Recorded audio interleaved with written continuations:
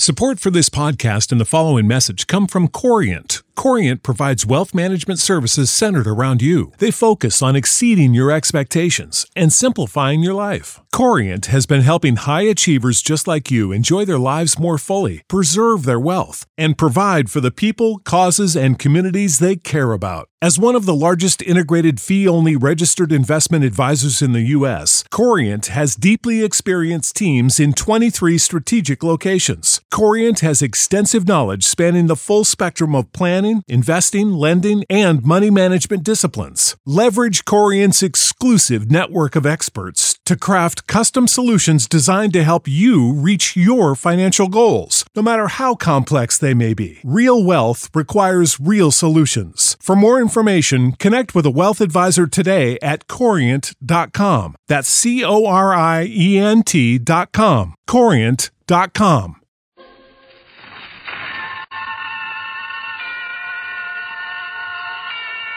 Suspense. And the producer of radio's outstanding theater of thrills, the master of mystery and adventure, William N. Robson. H.G. Wells was one of the most remarkable writers of this century. The storyteller whose tales are more than mere entertainment designed for a moment of escape. They linger on in memory, seducing one to that sometimes dangerous and risky practice of thinking. Such a story you're about to hear. A story with a shattering moral. A story we guarantee you will not soon forget. Listen then as Mr. Raymond Burr stars in The Country of the Blind by H.G. Wells. And now,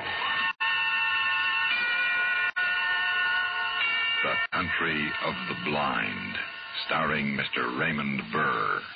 A tale well calculated to keep you in suspense. Once I had made my way across the Cordillera, I had to find Senor Cartwright if he was still alive. For it was he who had seen me last.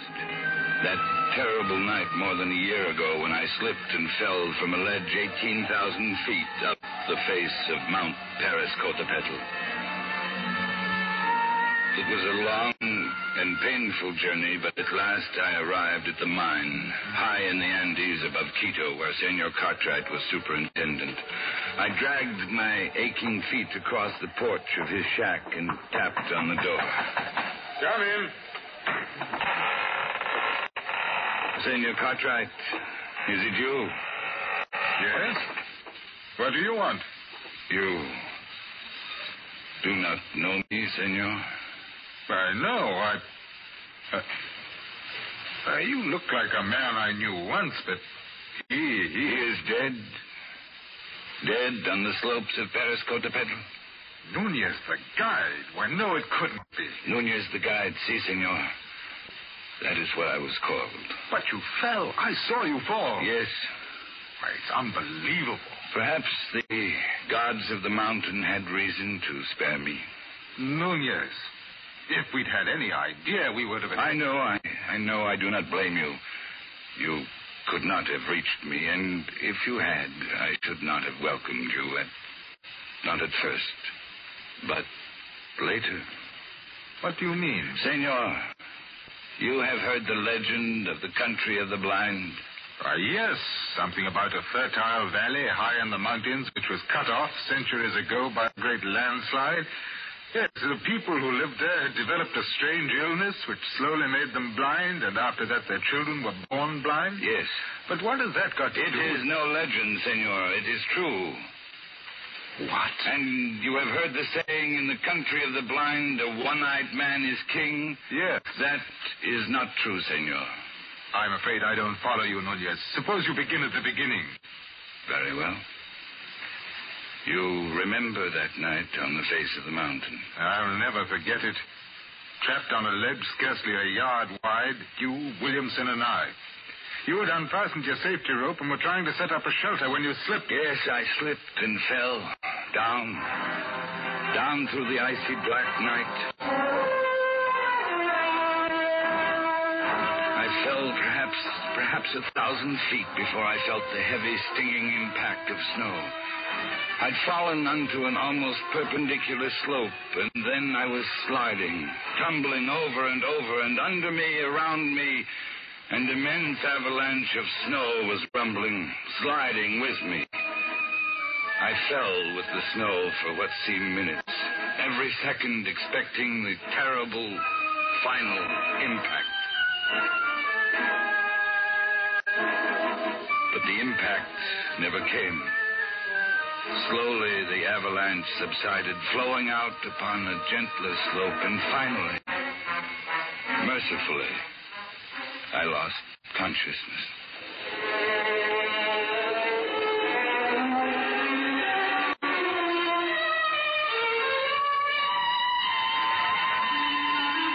When I awoke, it was morning. My clothes were torn. I was bruised and bleeding. I ached in every muscle, but I had not one single broken bone. I lay there and offered up a prayer of thanksgiving to the gods of the mountain.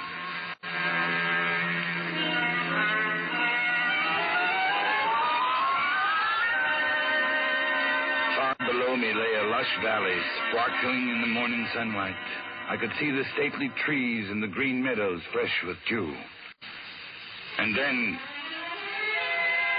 I saw them.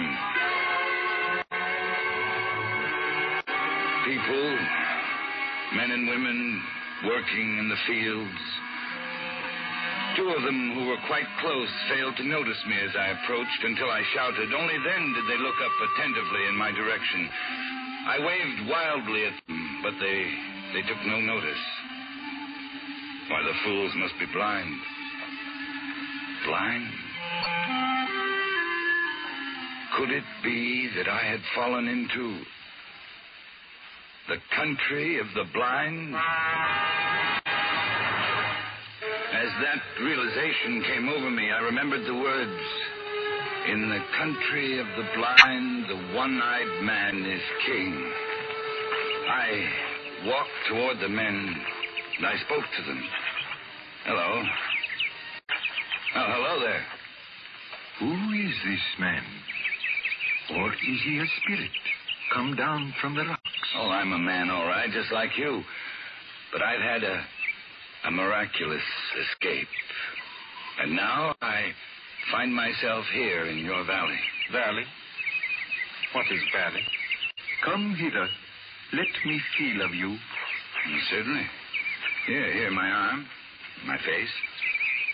You see, I'm indeed a man like yourself. My lips move with speech. You feel... Here, careful there. Careful, gently on the eyes. Eyes? What are eyes?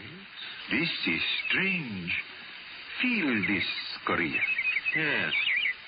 He is imperfectly formed. Some strange bulge there. Unseemly. Oh, your eyes are shrunken in, but mine are whole. I can see. See? Pedro, he is a strange wild one. I wonder where he comes from. Down out of the rock? No. Over the mountains, out of the country beyond there, where men can see. From Bogota, where there are 100,000 people. And the city stretches out of sight. Sight? What strange words he uses. Without meaning. We must lead him to the elders. No need to lead me. I can see. See? His senses are still imperfect. Lead him by the hand. But look, I can... Oh, well, all right.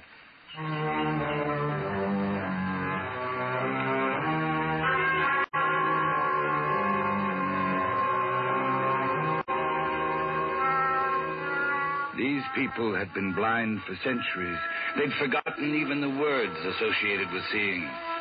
They did not know what sight was, and they thought me an idiot, only half-formed. Especially when they led me into the pitch blackness of one of their windowless huts, and I stumbled over something. 1,000 pardons, Medina Sarote. He is a clumsy one. I'm sorry I fell down. I could not see in the darkness. Who is this? And what is he saying? He is but newly formed. He has come down from the rocks. He stumbles as he walks and mingles words that mean nothing with his speech. He is a wild man out of the rocks. No, I come from Bogota over the mountains. You hear? Bogota. He uses wild words. That must be his name, Bogota. He stumbled twice as we came hither. He must be taught. No, you don't understand. I can see. But not in the dark. To you, darkness or light, it's all the same. But to me, to us who can see, to us outside in the world beyond the mountain... Mountain? What are mountains? Very well, then, beyond the rocks. There is nothing beyond the rocks. That is the end of the world. But surely you must realize the sky above covers more than this valley. Sky? Above? There is nothing above but the roof of rock. He is very raw, my children. He shall have to be taught from the beginning. Take him away. Feed him. It shall be done. But guide him. See that he does not stumble over my daughter again. I shall guide him myself, Father. And feed him. Very well. Come, take my hand. Yes, thank you. It will be a pleasure to get outside again, out of this darkness. Come this way. What is your name? Medina Sarote. Mine is Juan Nunez. And sunlight. This is better. Now I may look at you. Senorita. You are beautiful.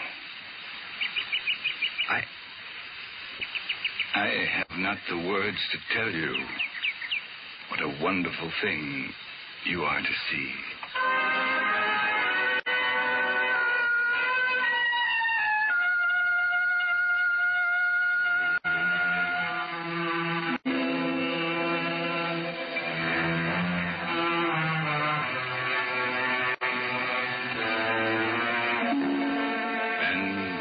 So it began. I, the village idiot, the slave boy, I with my eyes still whole. I fell in love with Medina Sarote, the daughter of the elder of the village. Only to her could I open my heart. Only to her could I speak of the beauty I could see around me.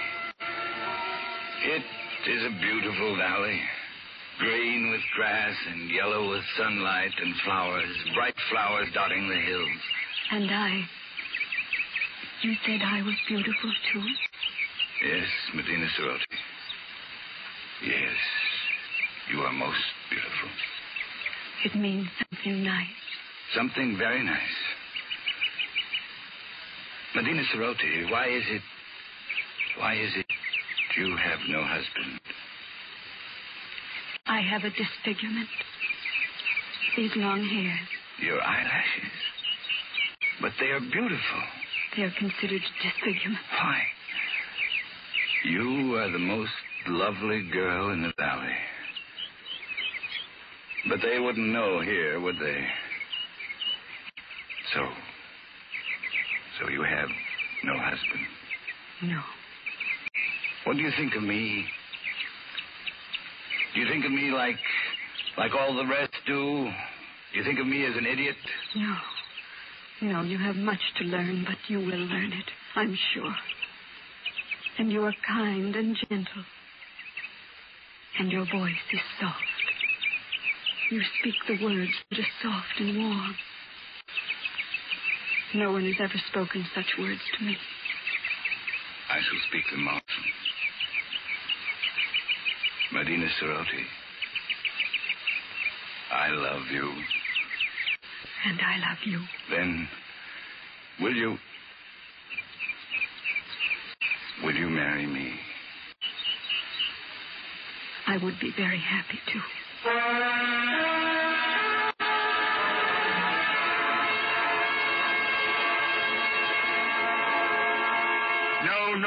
No, I will not have it. But, Father... He is an idiot. He has delusions. He cannot do anything right. But he is getting better. He's better than he was.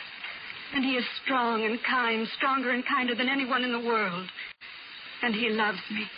And I love him. No, I will not have it. Great sire, if you please. Yes, what is it, good doctor? I have examined Bogota, and the case is clear to me. I think very probably he might be cured. And how might that be done? His brain is affected by something. I believe I know what it is.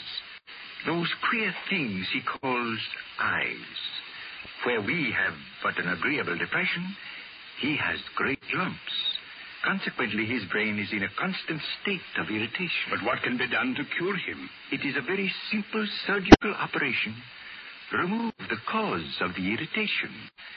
We will merely cut out those things he calls eyes.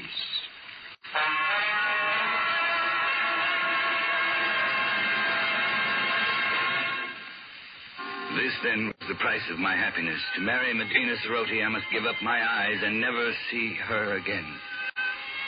But they say it will make you well, my beloved. You don't understand, Medina Ceroti. There are so many beautiful things to see in the world. The flowers, the far sky with its drifting clouds, the sunsets, the stars, and you, just to see you. I would never see you again. You will never regret it, my dearest one. My dearest with a tender voice. Medina. Be brave. Carry my voice in your heart. And tomorrow... Yes? Tomorrow will be forever.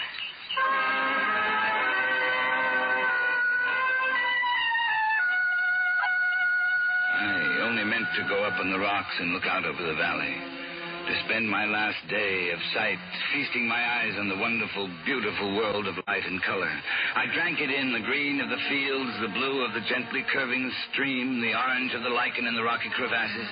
I climbed higher to see the great snow-capped peaks towering above and away to the distant sky, and higher as the shadows turned the snow to purple and crimson and deep blue. The valley was far below, and as beautiful as a painting, but like a painting, unreal. Medina Ceroti was small and far away, a distant dream. The world of sight was here, all around, overpowering, wonderful. I turned and began to climb up that sheer rock wall.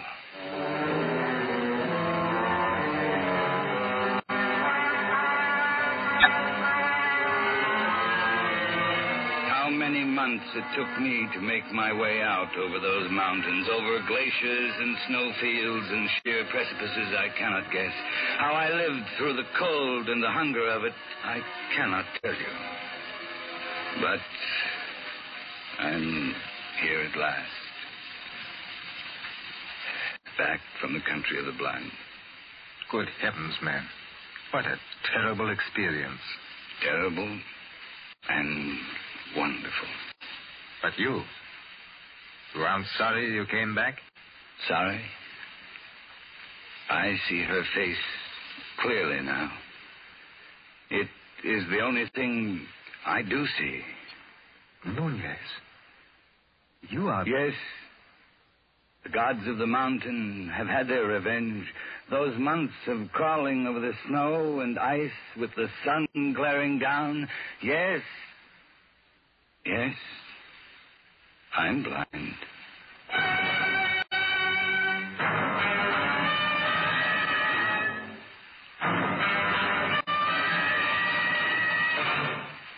Suspense.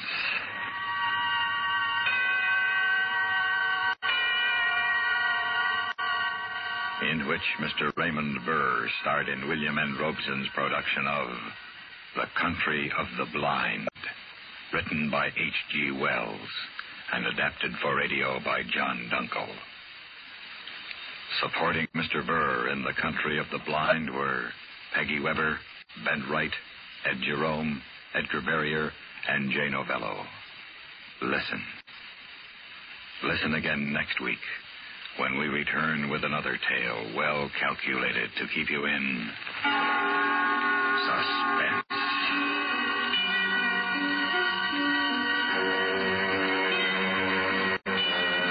This is the CBS Radio Network.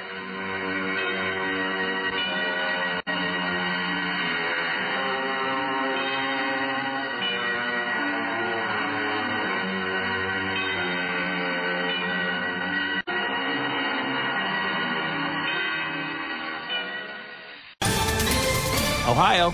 Ready for some quick mental health facts? Let's go. Nearly 2 million Ohioans live with a mental health condition. In the U.S., more than 50% of people will be diagnosed with a mental illness in their lifetime. Depression is a leading cause of disability worldwide. So why are some of us still stigmatizing people living with a mental health condition when we know all of this? Let's listen to the facts and beat the stigma. Ohio, challenge what you know about mental health at beatthestigma.org.